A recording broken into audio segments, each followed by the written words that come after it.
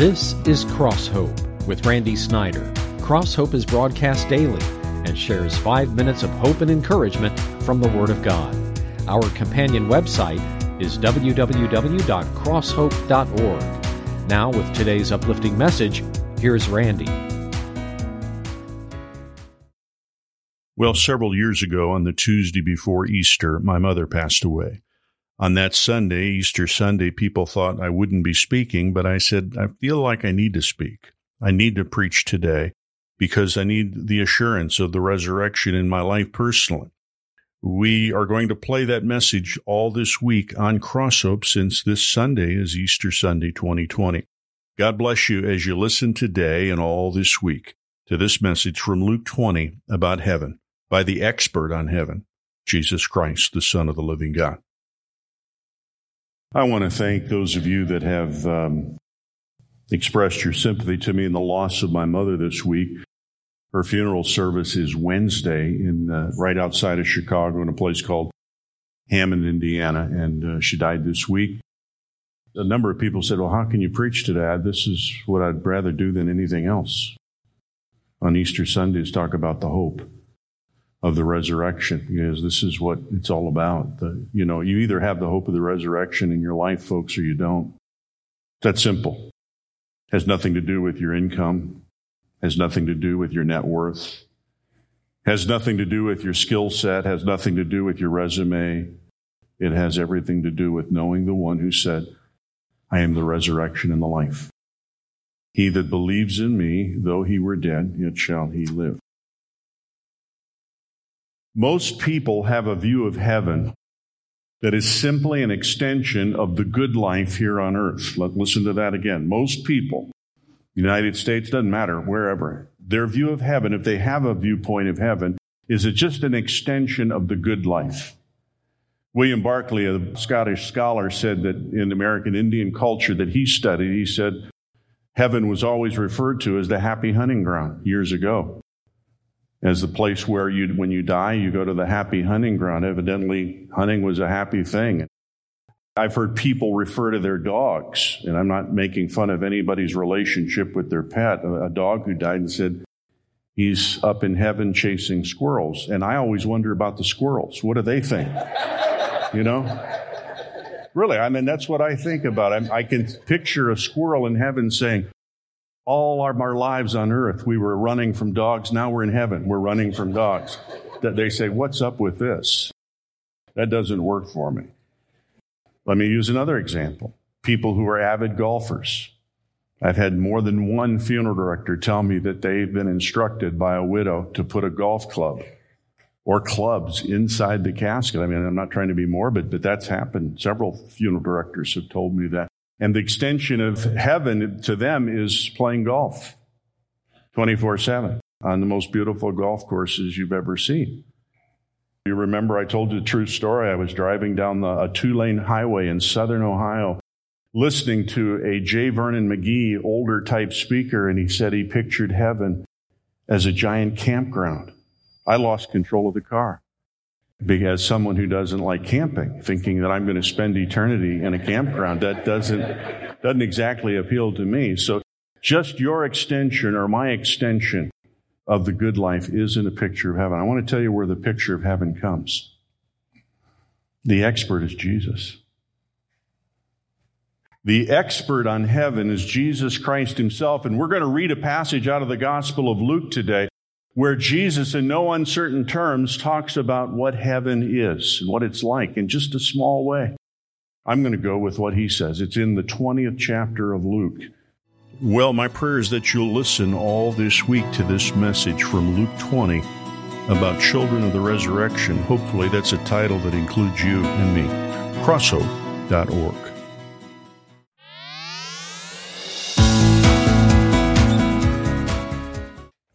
Well, today, part 2 of the message we started yesterday from Luke 20, where Jesus talks about the resurrection. He's the expert on resurrection, not you, not me. I want you to hear what he has to say about resurrection and people, children of the resurrection. Hopefully that describes you and me. God bless you as you listen to part 2. And by the way, when you lose a loved one, the most important word is resurrection. I'll talk about that in a minute. Luke 20, verse 27, some of the Sadducees, a religious sect of the day, a Jewish sect, who say there is no resurrection, came to Jesus with a question. Teacher, they said, Moses wrote for us that if a man's brother dies and leaves a wife but no children, the man must marry the widow and have children for his brother. Now there were 7 brothers. The first one married a woman and died childless. The second, and then the third married her. And in the same way, the 7 died, leaving no children. Finally, the woman died too. After 7 husbands, it would be understandable. Now then, at the resurrection, whose wife will she be, since the 7 were married to her? Jesus replied, verse 34, this is important. The people of this age marry and are given in marriage. But those who are considered worthy of taking part in that age and in the resurrection from the dead will neither marry nor be given in marriage. And they can no longer die. Underline that. They can no longer die, for they are like angels. They are God's children, since they are the children of the resurrection. But in the account of the bush, the burning bush, in Exodus 3, even Moses showed that the dead rise, for he calls the Lord the God of Abraham, the God of Isaac, and the God of Jacob. He is not the God of the dead, but of the living. For to him all are alive. Would you listen to that again? For to him all are alive. That parent you lost, that son or daughter you lost, they're alive to the Lord because they're with him. Especially, we believe the promise of 2 Corinthians 5, to be absent from this body is to be present with the Lord. Some of the teachers of the law responded, well said, teacher, and no one dared to ask him any more questions. What you believe about heaven may not impact your life too much, but what you believe about Christ impacts everything. Would you listen to that again? What you believe about heaven may not have a lot of bearing on your life, even though it's important, but what you believe about Christ impacts everything. Because the expert on heaven, in my opinion, is Jesus Christ, the Son of the living God. And he's posed this question. It was done to trick him. I bet people laughed when they said, wait till we ask him this question. He won't be able to answer it. In heaven, whose wife will she be, since she was married to 7 husbands? And they probably had a good laugh out of it until Jesus said, none of the above. Marriage will be different. Our relationships will have in heaven. I really believe you'll know your spouse and you'll know your children. Why wouldn't you? Our knowledge will be made perfect, but it'll be different. We'll be like the angels, according to Jesus himself, not according to somebody who had a vision of heaven, but somebody who knows it inside and out, and that's Jesus Christ, the Son of the living God. Well, we'll continue with part 3 of this message from Luke 20 tomorrow. This message has a personal connection with me in the sense that my mother died just days before I gave this message. People were a little surprised that I would preach, but I said, I feel the need to do this. This was just days before her funeral, and days after she died, I needed to talk about the resurrection. Crosshope.org is our website, crosshope.org.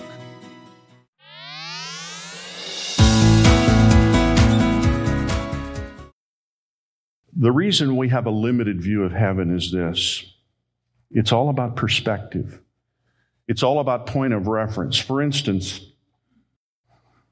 if you were to tell me, a person, what a country that you've been to, say out in the Middle East somewhere, and describe it, you might not have a lot of point of reference here to say this is what it's like. The 2 most dramatic that I can think of was a man by the name of Caspar Hauser many years ago, whose parents were probably, I'm sure they were mentally ill. Caspar Hauser, from the day he was born till age 20, was kept in a room and never allowed to leave that room. No windows. The parents kept him in a room. And the thought occurred to me, if we could talk to Caspar Hauser when he was in there and try to explain to him what the outside world was like, what would you point to? You would have nothing in the way of a point of reference to describe to him what a tree is, to describe a sunset, a sunrise, because all the windows were blackened, and he was kept for 20 years as a prisoner in his own house. No point of reference. The best illustration of that is Dr. Leslie Weatherhead. Said it better than any man I know when he said, let's suppose you could have a conversation with a baby inside the womb of its mother. And you were to say, you're about to be born. It's going to be great. And the baby would say, I don't want to leave here. I'm warm. I'm secure. I'm safe. All my needs are being met. Why, to leave this place would be like dying. To leave this place would be like dying. And then Dr. Weatherhead said that baby grows up and discovers loving arms and trees and sunsets and forests and lakes and oceans and all the beauty of this world. And then one day, that baby who's now a grown man or grown woman looks in the mirror and says, I don't want to die. I don't want to leave this place. I'm comfortable here. My needs are being met. And they die. And Dr. Leslie Weatherhead said, then they rediscover a truth that this is dying. It's better than before. It's better than before. To be absent from this body is to be present with the Lord. And this is the most important lesson I'm going to give you right now to this passage. Death does not change your relationship with Christ. I want to say that again. Death does not change your relationship with the Lord. It changes your relationships here. It sure does. I experienced that this week. I know that. It changes your relationship firsthand, but it doesn't change your relationship with the Lord. Nothing in all of life can take away that relationship with the Lord. I'm going to tell you an interesting story from a Lutheran minister by the name of Richard Swanson. He talks about a movie, frankly, I don't even remember. It was in 1998. It starred Drew Barrymore, the actress. It's a movie called Ever After. It was his daughter's favorite movie. She plays a Cinderella-type character in the movie, and the prince arrives too late in the movie to rescue Danielle, Drew Barrymore's character, from the villain who had bought her, intending to make her a slave and a wife. Danielle has already freed herself through the skillful use of intellect and the sword, asks the prince, what are you doing? He answers, I've come to rescue you. I've come to rescue you. And she says, I'm already rescued. I rescued myself in this case. I took care of it. Richard Swanson said he loved to watch his daughter watch the movie because it was her favorite scene. And it gave his daughter some measure of self-confidence, which he appreciated. Well, tomorrow, part 4 of this message from Luke 20 on the resurrection. You need to hear it tomorrow on Crosshope. That's crosshope.org. Crosshope.org.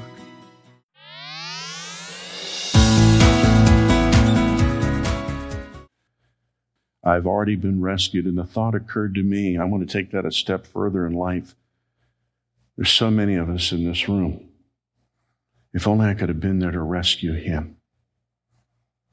If only I could have done something to rescue her. I want to tell you something. They would tell you now, I already was.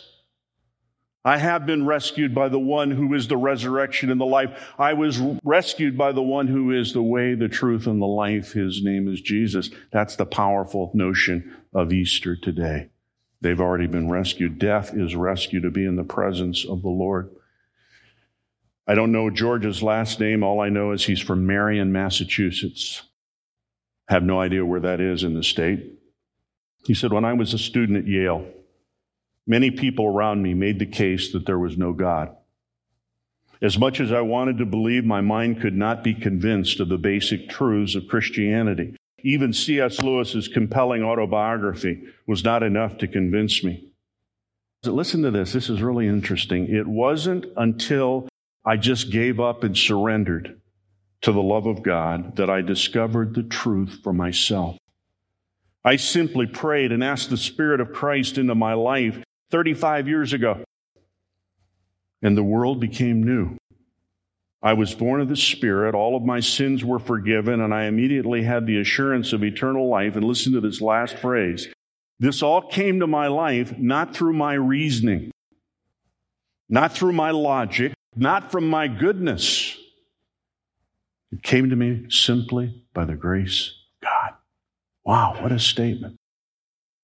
In the early 1900s, an 87-year-old minister, 87, note the age, by the name of James Martin, who considered one of England's best preachers, went to Dublin University in Ireland as an honored guest at the university's 300th anniversary. Can you imagine celebrating their 300th anniversary as a university? He's 87. He went to school there earlier, and they invited him back as an honored guest. 63 years earlier, 24 years of age, he had lived in Dublin. What no one knew at that gathering was this. His wife gave birth to a baby girl who very soon died after birth and was buried in Dublin. Years went by, and everyone but the father and the mother forgot the little one who had so briefly lived. Then his wife died, and he alone remembered. At 87 years of age, 63 years after it happened, while the university people were having receptions and party and wine tastings and all the things that went with celebrating their 300th anniversary as a university, James Martineau was standing next to a little grave in a little cemetery in Dublin with his head bowed, remembering the daughter he lost 63 years earlier. Remembering the daughter he lost 63 years earlier. I want to tell you something. There's somebody who remembers you. It's your Heavenly Father. And even when you die, even when you take your last breath, you're not forgotten. Because of what Jesus said, God is the God of Abraham, Isaac, and Jacob. He's not the God of the dead. He's the God of the living. That presupposes then that everyone is alive in His sight and in His presence, and that's what it means. To be absent from this body is to be present with the Lord. Well, this is the Easter message a few years ago when I lost my mother on Tuesday before, and her funeral was coming up on the following Wednesday. It was a difficult time, but yet a powerful time to share about resurrection. Crosshope.org.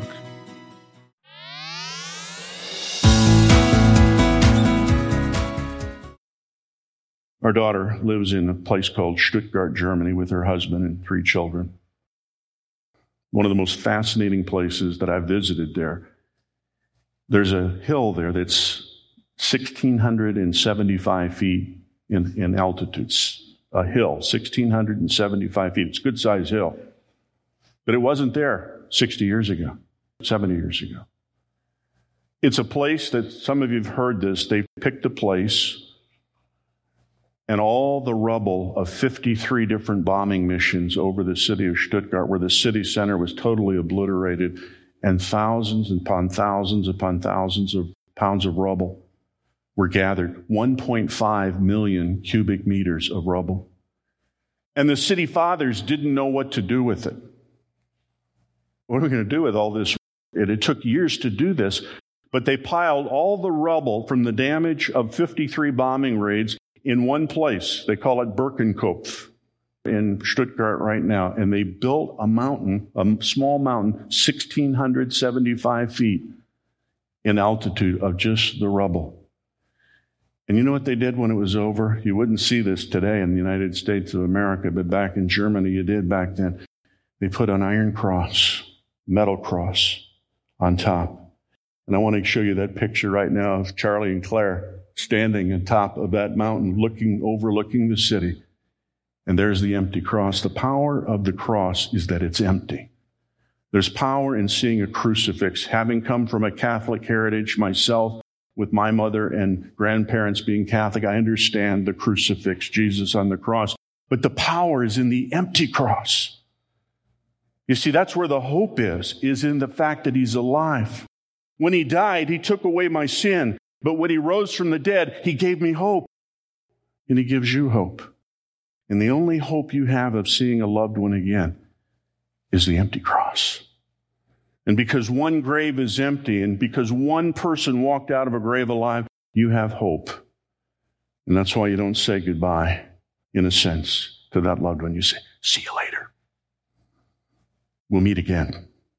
Not in some beautiful place on this earth. We'll meet in heaven with the King of Kings and the Lord of Lords. And that's the hope.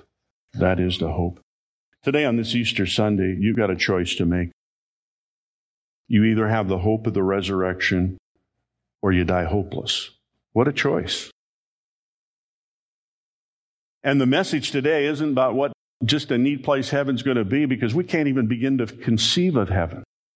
The message is today is the hope in the one who gives us hope. His name is Jesus Christ, the Son of the living God. Do you know him? You can, even today. Let's pray together. Heavenly Father, thank you for speaking to us today about hope and about heaven and about the cross. Lord, we realize that we need to be rescued. Just like Richard Swanson talked about his daughter's favorite movie where the princess says, I've already been rescued. Thank you. It's already been done. Our loved ones would tell us, those who've gone on, hey, I've been rescued already. I've been rescued by the King of Kings and the Lord of Lords. I've been rescued by the one who is the resurrection and the life. I've been already rescued by the one who is hope in death. His name is Jesus. And that's the one we call people to today. Not just this Sunday, but all the time. In Jesus' name we pray. Amen. Well, I hope this Sunday, Easter Sunday 2020, you will celebrate Easter not as a person with no hope, but you will celebrate it as a child of the resurrection. That's what Jesus calls you if you believe in him. You're a child of the resurrection. What a title, what a Christ. CrossHope.org.